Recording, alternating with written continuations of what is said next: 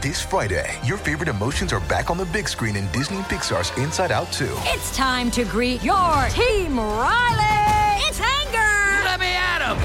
Fear. Safety checklist is complete. Disgust. Ew. Sadness is in the house. Oh, no. Hello, I'm anxiety. I'm one of Riley's new emotions. Disney and Pixar's Inside Out 2. There's a part 2? We're going! Rated PG. Parental guidance suggested. Only in theaters Friday. Get tickets now. Another day is here, and you're ready for it. What to wear? Check. Breakfast, lunch, and dinner? Check. Planning for what's next and how to save for it? That's where Bank of America can help.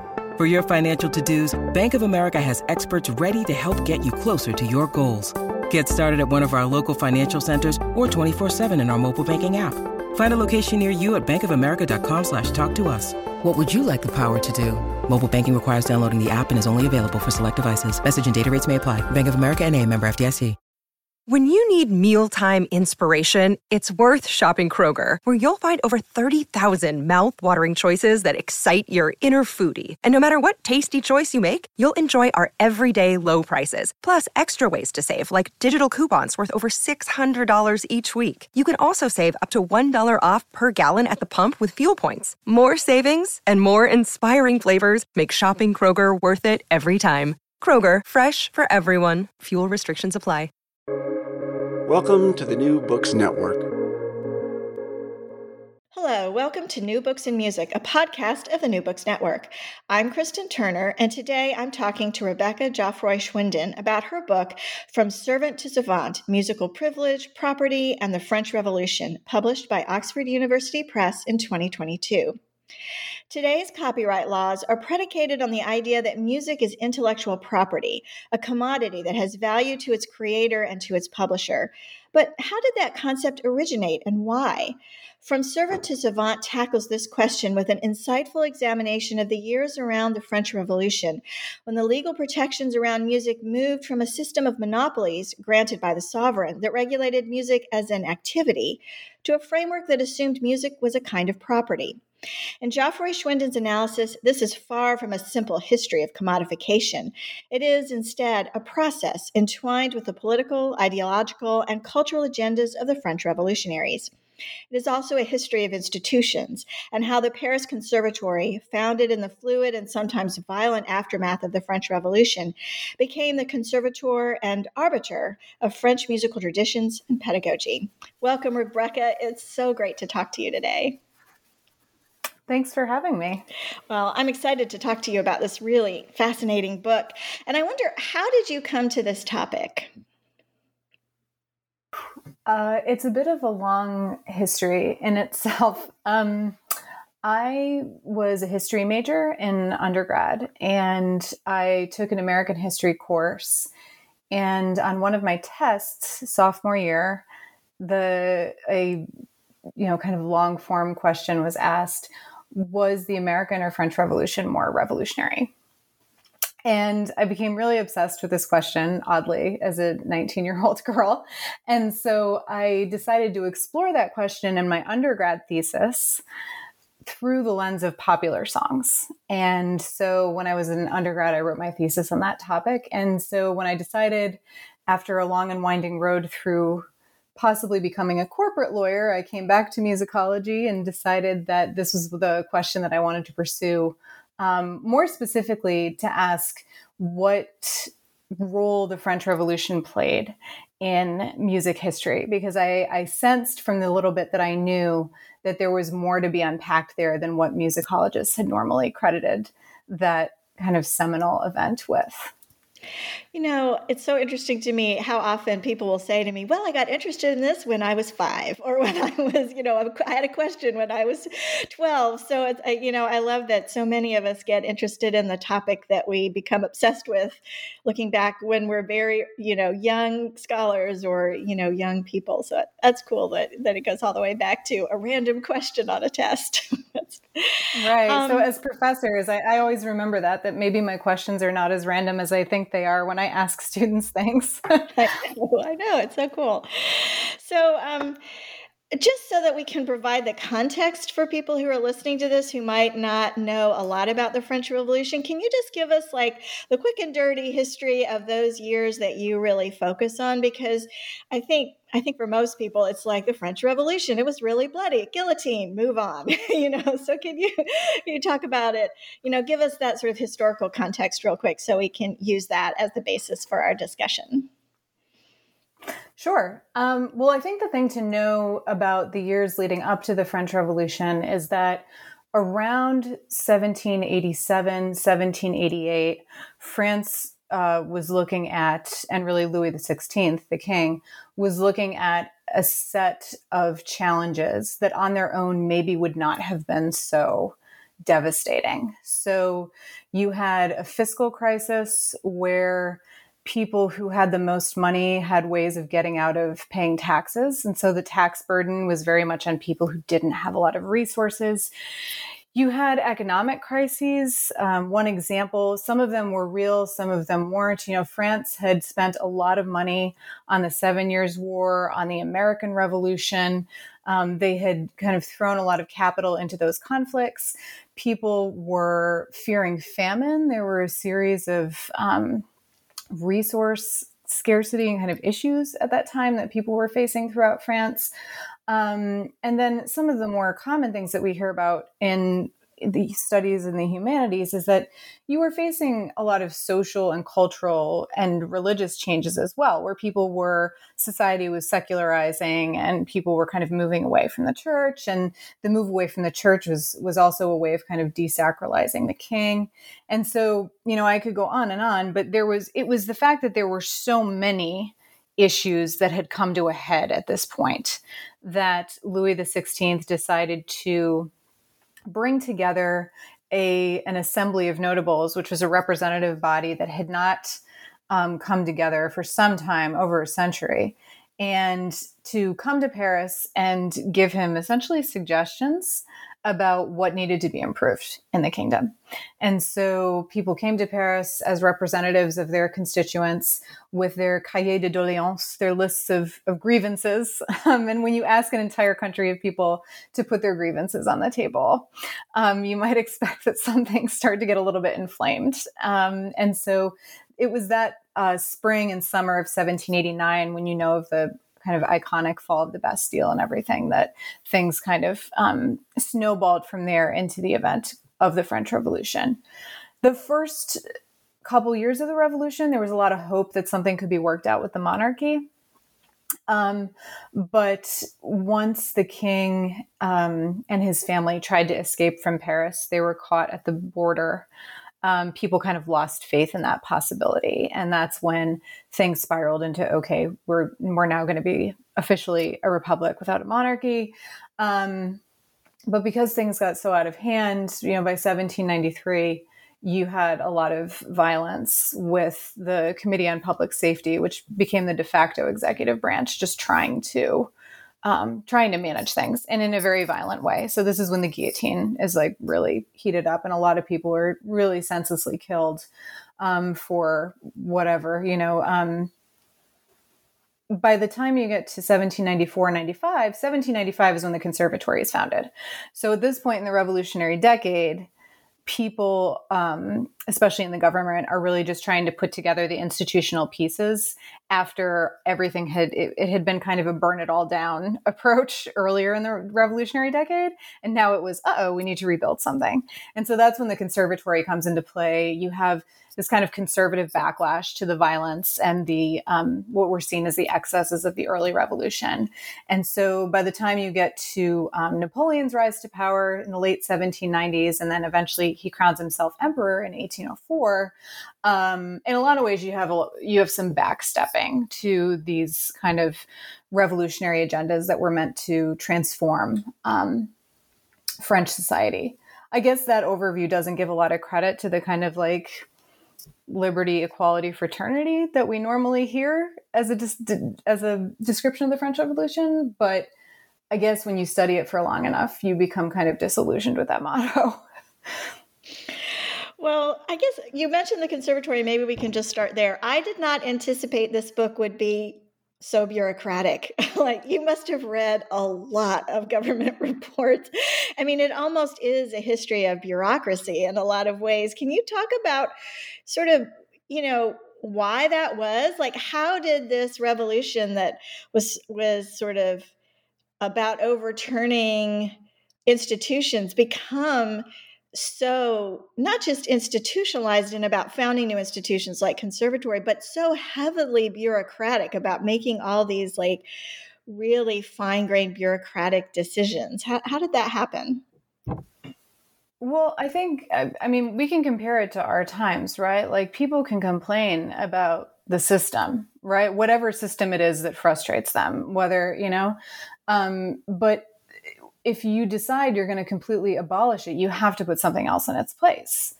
And so people who are trying to actually get up and make the country run every day realized immediately, well, if we're going to abolish privilege, which was a legal, social, economic, fiscal system, if we're going to abolish that, we need to replace it with something else, because it's like if we got up today and said, let's not do capitalism anymore.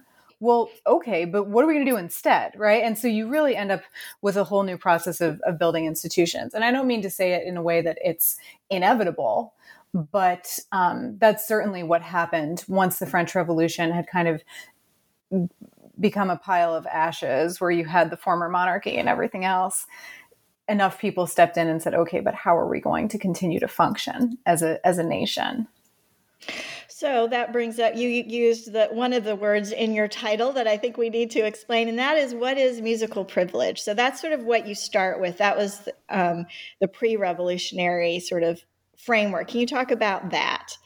What is that? Sure. So privileges were privilege. They were legal permissions that were really a legal and economic and social way that France functioned since pretty much for centuries before the revolution. And so there were a lot of kinds of privileges. You had fiscal privileges, which would allow you to be exempt from taxes. Guilds had privileges to be the exclusive group to produce certain products. There were parts of towns that had the privilege where that was the only area where you could sell, baskets or something. There was a woman in southern France who owned the privilege to dictate when people could play a violin in the street. So privileges really were this very far-reaching economic structure and legal structure. And so what I call in the book musical privileges, so no one used the term musical privileges, in the old regime, but it's a term I use as a kind of catch-all to indicate how privileges dictated different parts of musical production. So music printing, it wasn't required that you have a privilege to print music the way it was required for books typically, but it was better to obtain a privilege if you're going to print music, because then you have a little bit more control over the ownership of the music that you're printing. So music publishing required privileges or benefited from them. If you wanted to open a concert series, you had to get a privilege, which would come from the opera, because the opera held the exclusive privilege to perform music sung through in French. So things that you wouldn't expect in music had privileges attached to them, and people had to work in that system in order to make money from producing music, or even just to produce music at all. And were these privileges hereditary? Did that woman who controlled when you got to play the violin, did she get it from a forebearer, or did it change whenever? How did that work? Well, there were different kinds of privileges. You had ones that were granted and ones that you were born with. So, what you're describing, hereditary type privileges, like seigneurial privileges, would be the kind that maybe we'd see depicted in operas where, someone with a certain noble title had the right to hunt on certain lands and things like this. Those are things that were seigneurial, that were inherited. Whereas usually and I'd say almost exclusively, the musical privileges we're talking about were really ones that were granted. So they were granted technically by the king, but in a lot of cases they were granted by an appellate court or something like that. Or sometimes you could ascend to a political office or something. You could purchase a venal office that had privileges attached to it. so there were a lot of different ways that someone could get a privilege, and some of them were by birth. But when we're talking about musical privileges, for the most part, they were ones that had been granted. But it wasn't beyond parents to negotiate them for their kids when it came to musical privilege. So like the composer Lully made sure that some of his descendants had access to the privileges that he had earned when he was still alive. So what replaced this system? Sure. So the idea that, I mean, really who I'm drawing on when I talk about the transition from privilege to property, because I would say property replaced that system, I'm drawing on a specific book by the historian Rafe Blaufarb called The Great Demarcation, where he argues that the kind of fundamental consequence of the French Revolution was that it replaced the privilege system with property. And so really musical privileges were permissions to do things in music, to open a concert, to perform somewhere, to print music. When a property system was implemented, then music really became more of an object that people valued for the possibility of owning it. So that was one of my questions when I was reading it. I mean, it makes sense to think of the privileges were really controlling activity, and afterwards they were controlling it as a product. But didn't people think of music already as property? I mean, you have patrons who wouldn't let composers who worked for them print their music because they wanted to hoard it, or, composers sold their music to publishers to be printed and that sort of thing. So how is that way of thinking about music property different from thinking of music as property post-revolution? Well, you bring up a good point, right? Which is that I think people certainly were already thinking of music as a kind of property. People were thinking of privileges as properties, and they were legally not correct, right? So what we're talking about is the gap between kind of the letter of the law and the actual implementation of it, and what people believe the law to be. And so I would say that certainly people were, owned music and believed that they owned music before the revolution, but especially composers, realized that there was actually a lack of legal structures to assure that property to them. And so the real change is that the legal system kind of caught up, if you will, with the way that people had started to think of music. Oh, I see. That makes sense. So one of the other things that you said was that musicians used the rights granted to authors as sort of a model for what they were asking for. And because music was not sort of the first priority of the sort of, revitalization of sort of French institutions. So what effect did that have on the way that music was treated legally, that musicians were looking to authors as opposed to, some other kind of person or role as their model for what they wanted out of the French Revolutionary government?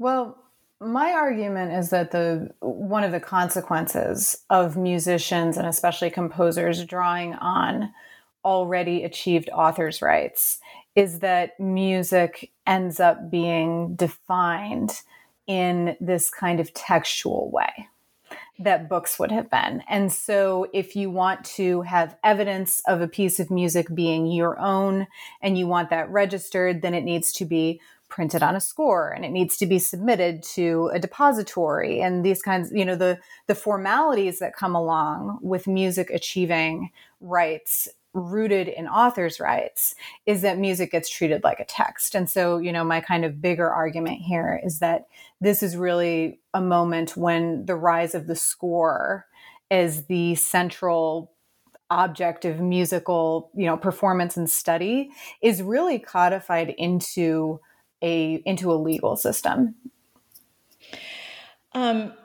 So the other thing that is important in French Revolutionary history that music gets really caught up into, that you talk about a lot, is sort of how what becomes valued in France is being of public utility, and there was a lot of concern about what was public and what was private, because how those things were, regulated and treated in French society was pretty different. So how does music get caught up in these larger kind of, institutional or political values? Right. So much like the US, the kind of foundational political government documents of the French Revolution assure property to people, right? You can't just arbitrarily take people's property, which under a privilege system, you kind of could. So once there is this property regime implemented, the government has to figure out what belongs to individuals and what belongs to the nation. Because if before the revolution, technically everything really belonged to the king and he just let everybody else use it, right? Like this is kind of the way it worked. And so it was this process of figuring out, well, what is something that is the nation's, that is the common good for everybody, like, water, or these kind of resources that we still have debates about today as who owns it and who has rights to it. Like I don't think I own the land rights under my house in Texas because there might be valuable fuel resources under it or something, right? Like this is still something that we argue about. And then there were, of course, things that people would own privately that they no longer had to have some beholden to people who were above them in the privilege chain. So the reason music got caught up in it was because there were arguments about the public good, the public utility of music. And this is something that that musicologist Jan Pasler has researched and talked about extensively in her book, Composing the Citizen. Although she's talking about Third Republic France, she does kind of flash back to the French Revolution to explain the origins of that concept that music serves a public good. And so one negotiation that had to be ironed out during the revolution about music was when it was a private property and when it did belong to the public. I mean, these are things we talk about now, right? Like when something's on Spotify, when something's on YouTube, when is it that everyone can have access to a piece of music? Or like, should you pay royalties to someone who wrote Happy Birthday? These kind of things. A lot of those debates were going on as they were implementing this property regime. But a big part of it in France was that they really viewed music not just as a public utility, but also as this really important cultural heritage that everyone should have access to. And so the challenge was drawing the line between when it was a public good and when it was private property.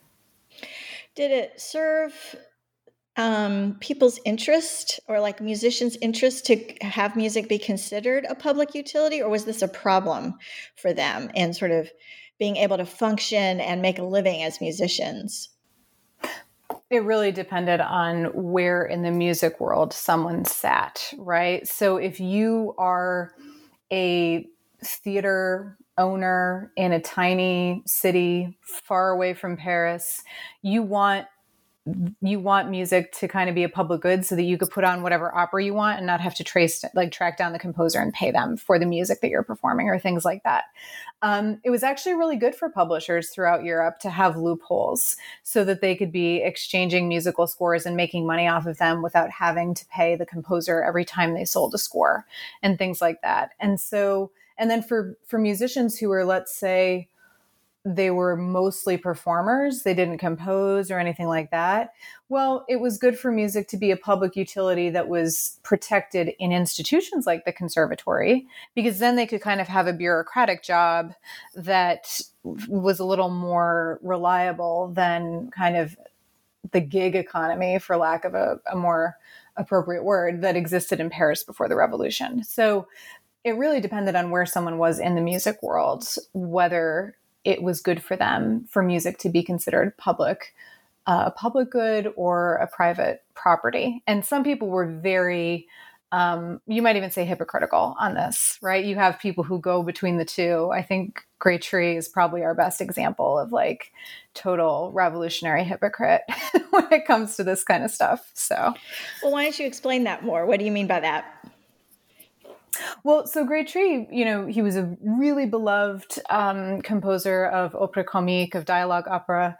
He was beloved by Marie Antoinette, protected by the royal family, had a pension. When they finally did start requiring privileges for music engravings, he got to become, the guy who put the seal on the scores to say that people had paid their dues, this kind of thing.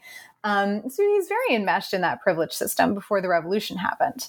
And he still complained a lot about people benefiting from his music that he had composed, whether it was arrangements or unauthorized performances.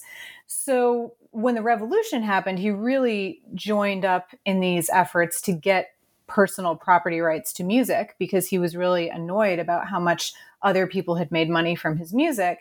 But he also enmeshed himself in the conservatory, the National Institute. Like he accepted those positions. He never even really worked in those places, but he did accept the positions and like the protections that came along with them. And so, that's why when we read his memoirs and things like that, you really have to take them with a grain of salt, because they do tell us something about that moment and the changes that professional musicians faced.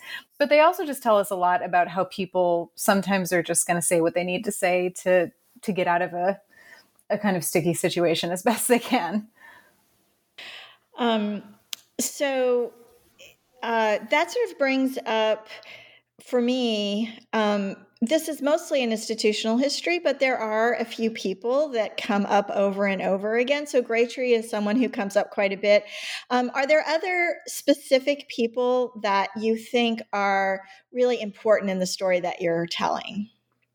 I think Nicolas d'Alayrac is very important. So he was kind of Grétry's buddy,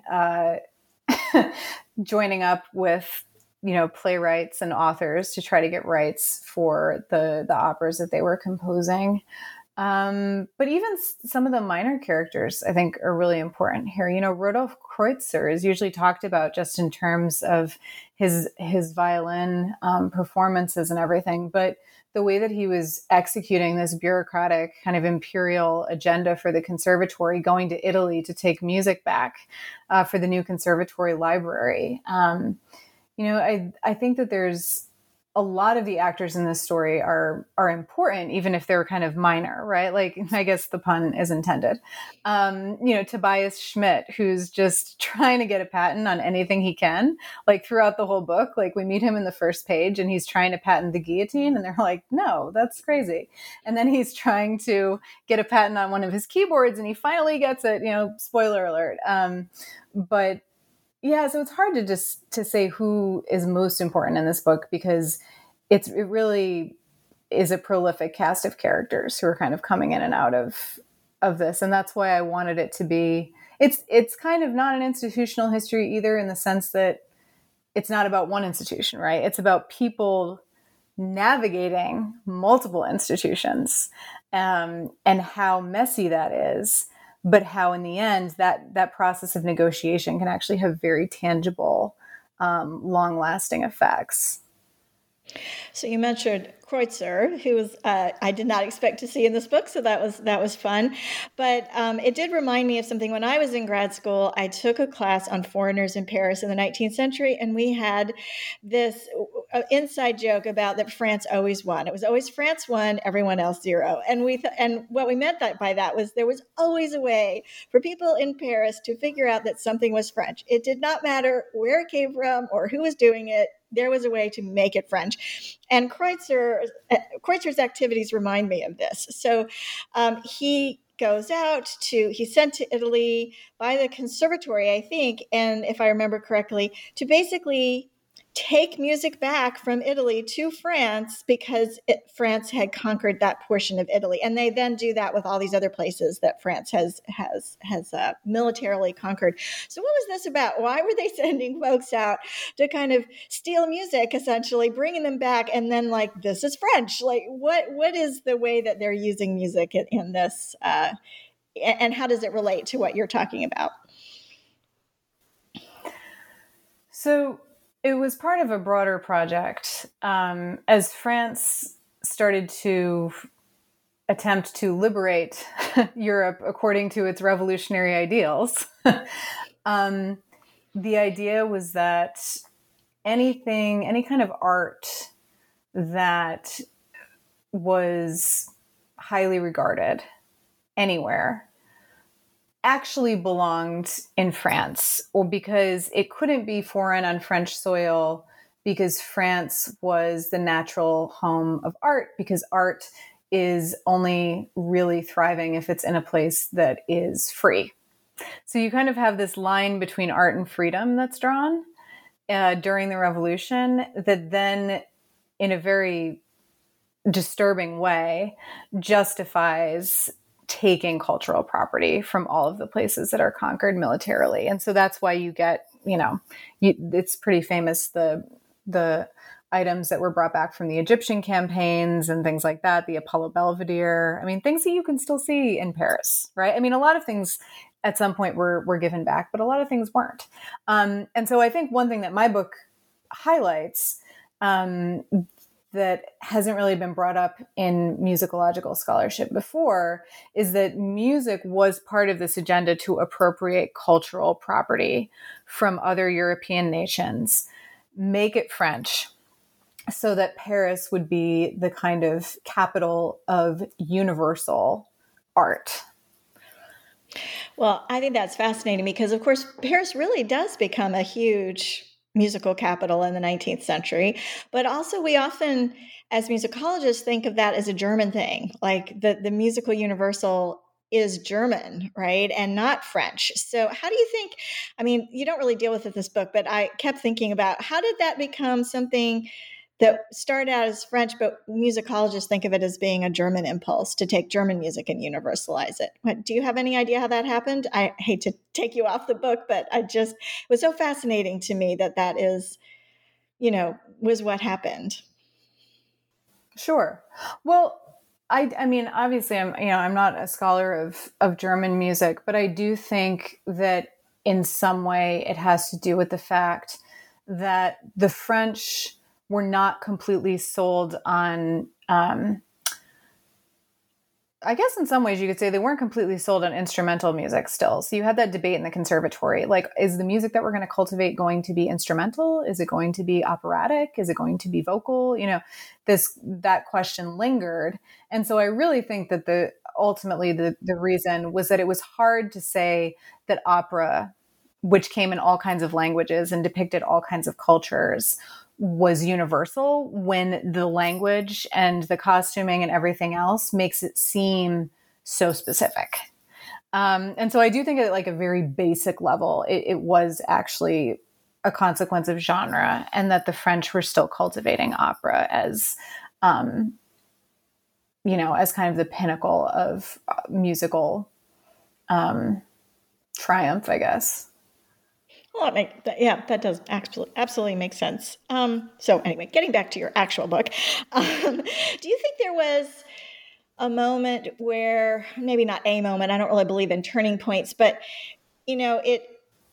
music is regulated like property. It's regulated based upon sort of authorial ideas. Was there a moment, do you think, where that crystallized, or a time period where that crystallizes the way that it's going to be approached as opposed to something else? Like, could copyright law at that point really have changed into protecting performance, for instance, or protecting music as an intellectual idea and not as a property? Or is there just too much sort of momentum to think about music as property to imagine that there would be a way for something else to have happened? Well, I can say that people were imagining it in other ways, So for example, performers at the opera, instrumentalists, dancers, singers, were saying that their performances were their own creative property. And now obviously this is before a time where people might have like recorded it and sold, their performance for, illicitly. But there were people imagining property in other ways. But I just think that it would have been hard to navigate a different system given the kind of simultaneous rise of consumerism. Because even before the revolution, it had become, maybe from the 1770s, consumerism had kind of become a type of patriotic act where you were contributing to the health of the nation by stimulating the economy. And so because you had that dual rise of nascent capitalism and this property system, because property was central to political rights. Like you had to own property to vote and things like that, right? But then property is also central to capitalism. Like I own this and you don't, and we can exchange money if you want it. And so it had that dual function. And so I think it would have been hard at that point to somehow navigate a different system. But I don't know, I say that, and right now I'm sitting here thinking like, okay, crypto music is on the rise, and I'm thinking about what are the alternatives, right? So people are always trying to think of like, whoa, what are we doing here? Is there a different way? But it's hard to say whether or not that could have actually come to fruition in that particular context because it was just so chaotic. So what do you mean in your topic, or in your title rather, what does it mean to say going from servant to savant? Can you explain those two concepts? Sure. So, really in the book, what I'm tracking is how the transition from a privilege system to a property system maps onto musicians' professionalization in the 18th century, which is something that I think musicologists have kind of long accepted, that it was the 18th century, end of the 18th century, that musicians really started to professionalize. And so what I mean by that is early in the 18th century, musicians, because of the privilege system, were still subordinated to those who held privileges, whether it was that they had to be part of a guild, whether it was that they worked for a noble household, they were servants to others. But by the end of the century, because of these changes, both in regime, but also in institutions, musicians started to be taken seriously as professionals. And they had a lot more agency in their own profession and the way that the regulations and standards of their profession were going to be set up. And so that's the transition that I'm tracing there from servant to savant. So one of the other things about savant is it has this sort of connotation as a word of being someone who is a genius at something or who is very good at something, right? And you do talk a little bit about sort of this concept of musical genius and how, and what was the French concept of genius, which also plays into this idea of who gets to hold music as property and why they got why a particular person was chosen to be the property holder. Can you talk about that a little? Sure. So I guess I would say that originality became a barometer of musical property. So you owned a piece of music if you came up with it yourself and it was super original. And so then it was yours, right? And so there was inherently this argument about genius of what kind of music deserved to be protected as a kind of property. Whereas if you took one of Grétry's best melodies from one of his operas, and then you arranged it for the piano into clever variations, well, really you were just copying him. So you were kind of just, a hack. It was like second rate. So it's not like you really own that, right? And so you start to have this hierarchy of what music deserves to be protected as property, who deserves to own it based on originality. And originality is very much connected to genius. The geniuses, that the idea of genius in France earlier in the 18th century had really been about showing people something in the world from a new perspective. So it's not that you were necessarily putting something new in the world, but that you were helping people to see something in the world from a different perspective, whether that was a tree in a painting or a word in a verse, right? Something like this. By the end of the century, it's that you're putting something into the world that wasn't there before. And so this happens precisely as that French conception of genius is changing.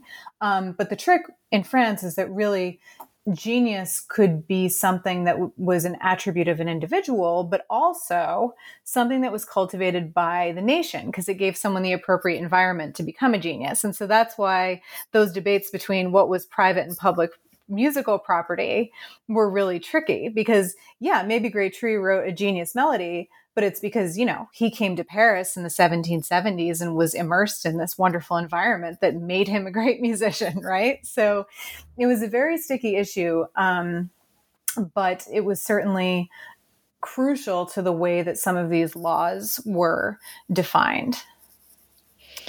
So we've been talking about the conservatory on and off and discussing it, but we haven't really, nailed down what was going on with the conservatory. And it really does dominate the last half of your book. So tell us about the conservatory. Why is that such an important institution?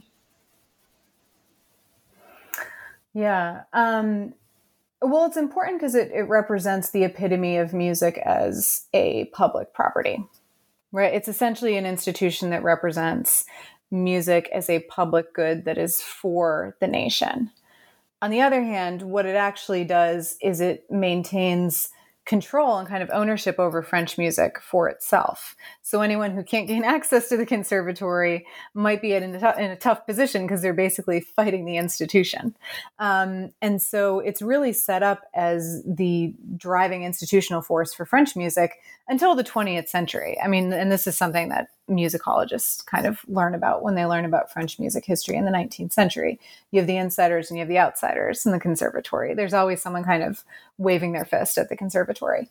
And so understanding how that institution was formed in relation to its particular historical moment in the revolution, I think is very illuminating about the way that it then went on to shape discourses about music in the 19th century, but also even the way that music was produced in the 19th century.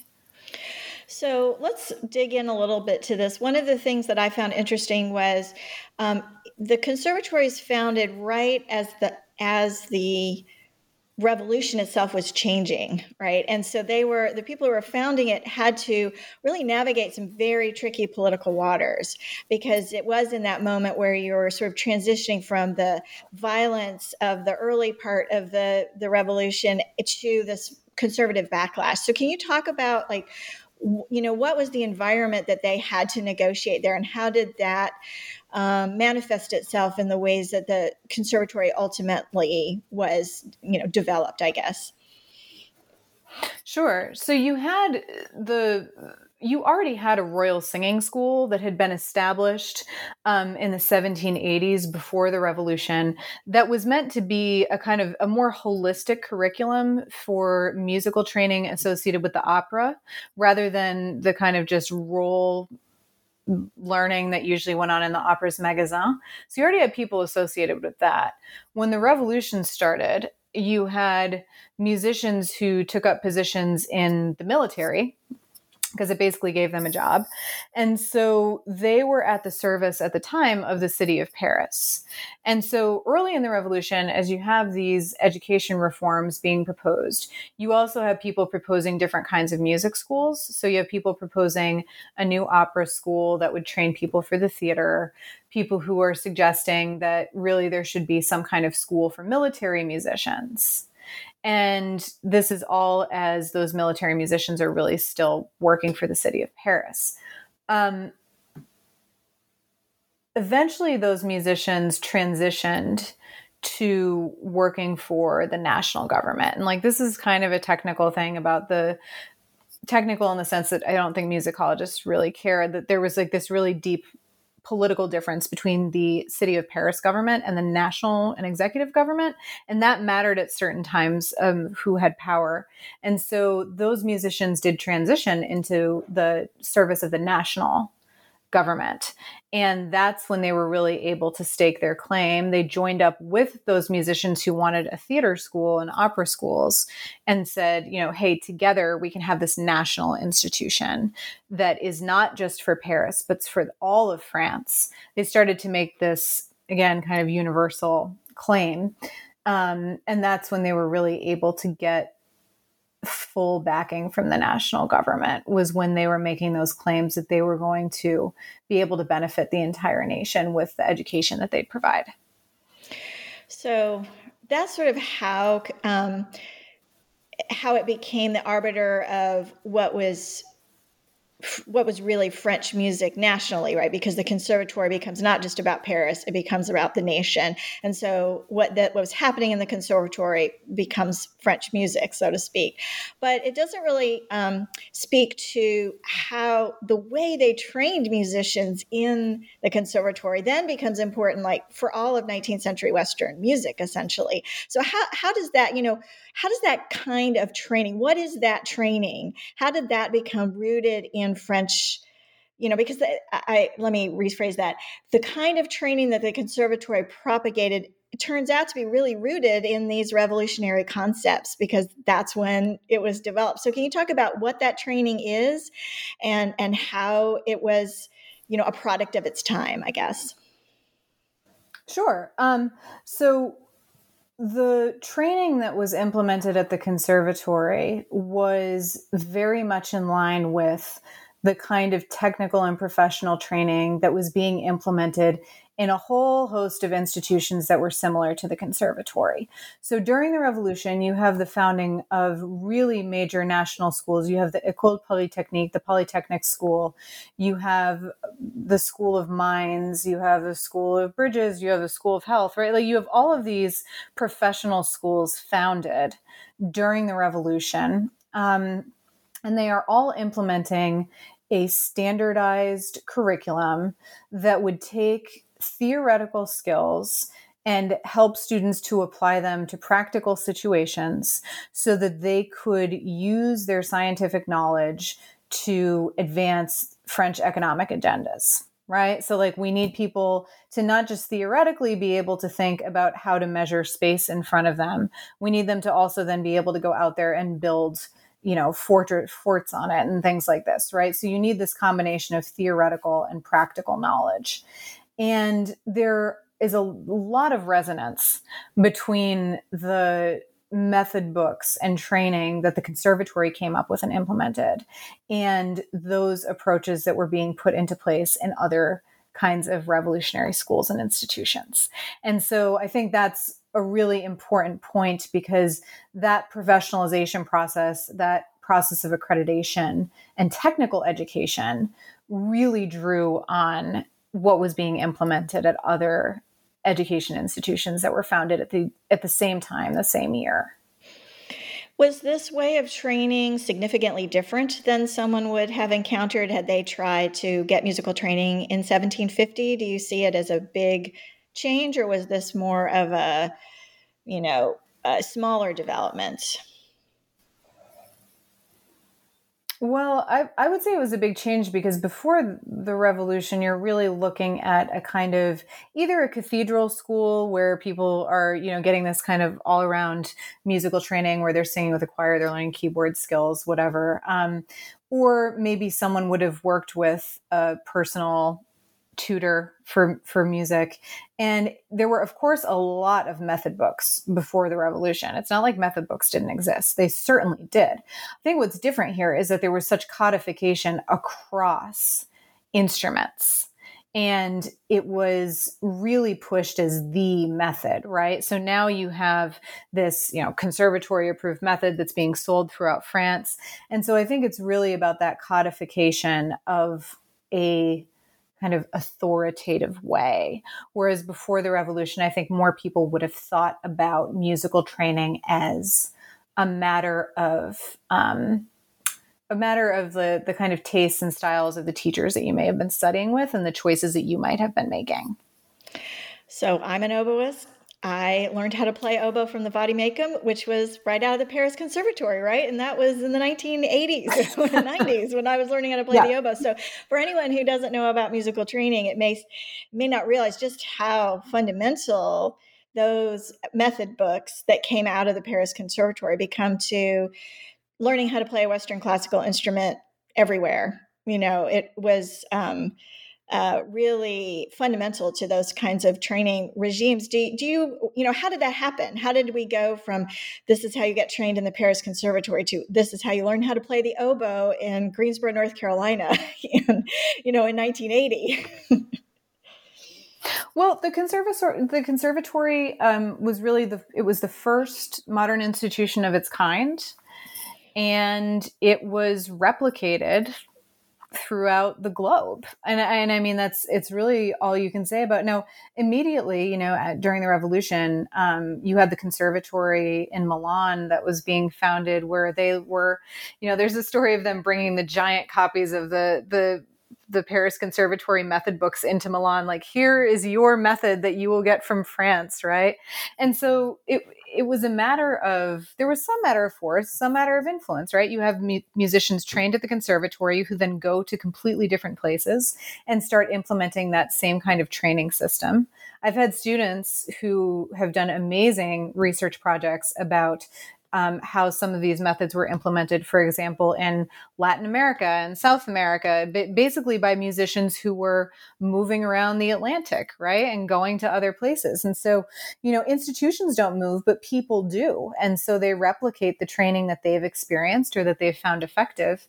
And that's one way that the Paris Conservatory became kind of the dominant model. I mean, I work in a conservatory environment. I mean, I wish there weren't so many resonances with what I say in my book and what my everyday job is like. And yet there are some striking similarities. So, well, maybe that's a good way to end to our discussion. So if listeners know much about music copyright law, I'm sure what you have been talking about will sound very familiar to them, because it's pretty clear that there are so many ways that this French approach becomes the basis for modern copyright law. But for those that don't, can you talk about how, what do you see as the important influences or the way that this French approach is really the basis for how we regulate music to this day? Well, I think in terms of copyright, I think the most important thing is that there's still very much a priority placed on the composer, or the person who created the actual thing that is inscribed, right? So if in the 19th century, the priority was placed on a score, in the 20th century, that's kind of transitioned over into the recording. And so that emphasis on just the original creator and the object, the recording object, is something that really persists. But also even down to the argument about, during the revolution, they were already saying, look, melodies can be original, but harmonies can't. If you go read, there's been more music copyright cases in the last few years than there were for the 10 years before that. And a lot of them have to do with these issues, right? Like, you can copyright melody, you can't copyright harmony, these kinds of things. And so there's a real persistence in the particular people and objects that are prioritized, certainly. But I would also say that the influence that persists in all of this, from the perspective of the conservatory, is that there's a real institutionalization of the composers and the compositions and music that's considered to be the kind of epitome of musical achievement.